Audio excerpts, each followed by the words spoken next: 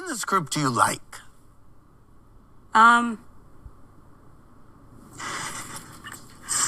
Okay, so I do like Angie.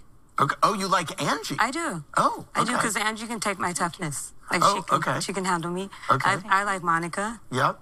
She's pretty. Yep. I think she's a good addition. And I love Meredith. Yeah. And I love you. that's probably about it. Hello, everyone, and welcome to the Bree Movie podcast, a podcast about movies, TV, and the occasional reality show.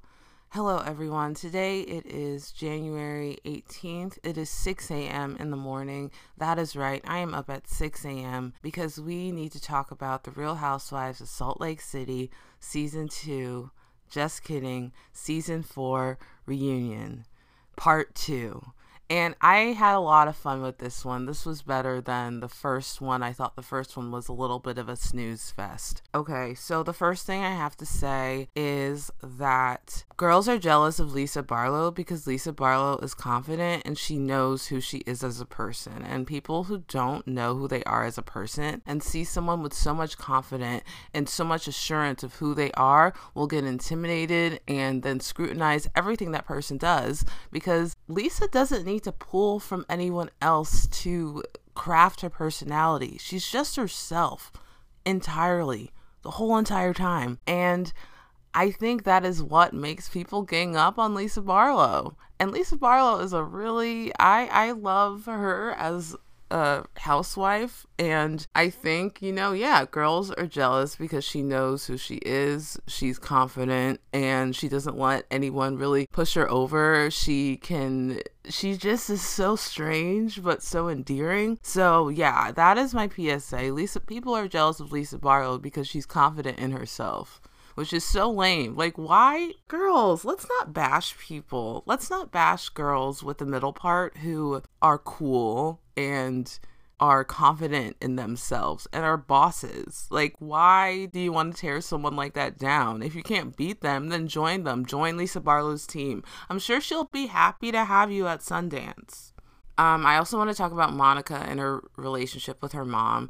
Monica's mom is clearly a narcissist, and I feel really bad for her because of that. Parents who compete with their children, it's just so confusing because at the end of the day, children don't ask to be born. We're not like, let's be born, mom. They make that choice. The parents make that choice. And if the parent is so insecure that they want to best their child or beat their child in something, that shows that they have no emotional maturity, had no business having a child in the first place. And I feel horrible and really bad for Monica. That being said, her taking that anger towards her mom and putting it towards the women is why they don't like her, because I think, especially with Lisa, Monica sees Lisa as like a good mom and a boss mother figure, so she kind of feels the need to tear her down because of that, and that is like not cool. That is how you lose friends. When you project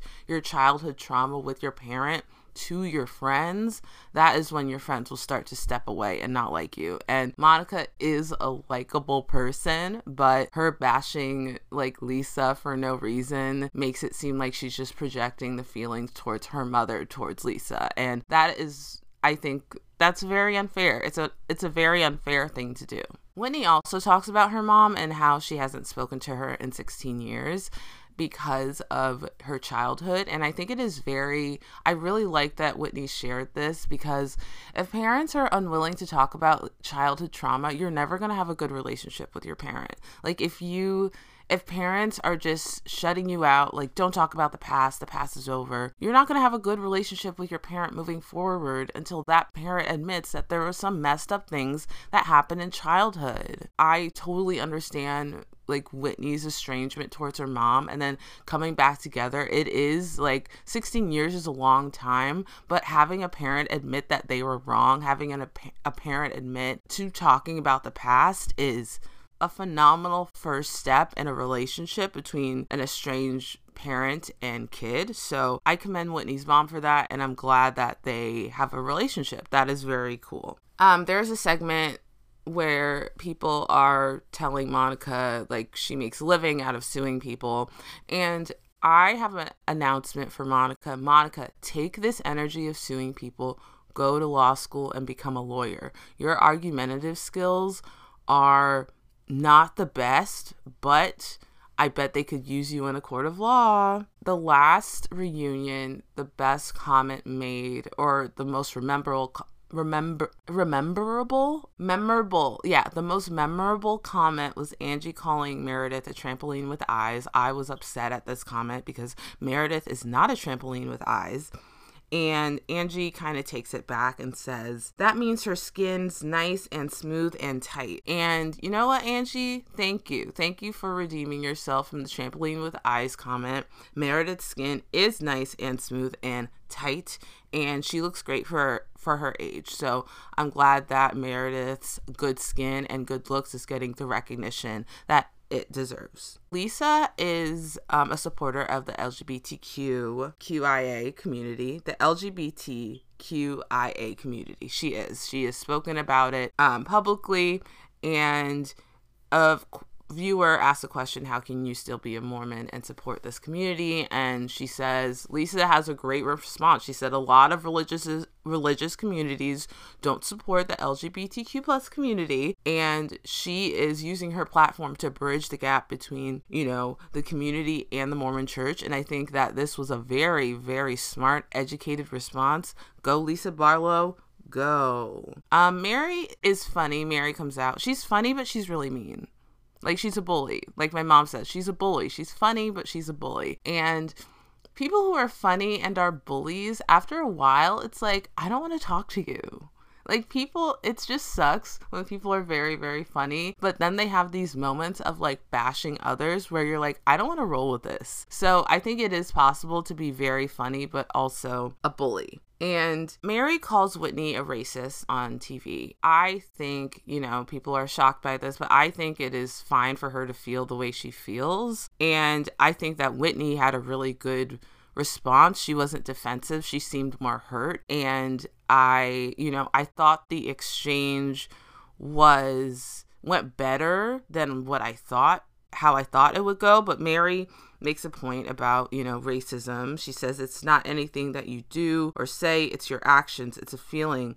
You have to be my color to know it. And she is absolutely correct. Like, racism isn't someone, outwardly being a bigot. It's just a feeling you get. I'll give you an example. I'm a Black woman. I just want to preface this. But if my white guy friend bought a $200 longboard and my friends were happy for him, like, wow, you bought a $200 longboard? That's so cool. But if I bought a $200 longboard and my friends had a different reaction than my white male friend getting a longboard, then I would think that there's some racism going on. Because why would you be happy for my white friend getting something, but then not be happy for me for getting the exact same thing? And also, if this white friend is not as close to my friends, then they're definitely, I sense like racism. So yeah, that is how I test racism. If your white friend gets something and then you get something same value, but they're not as excited for you, I consider that racism. Yeah, but I'm glad it is honestly being talked about. I think we should have an open conversation about racism. Racism is embedded in our society every day, minutely and overtly.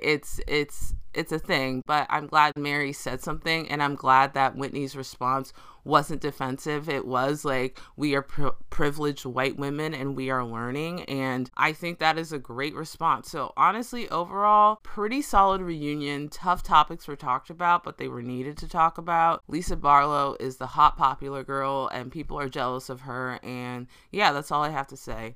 Okay, everyone, I hope you have a fantastic, fantastic day. All right, bye.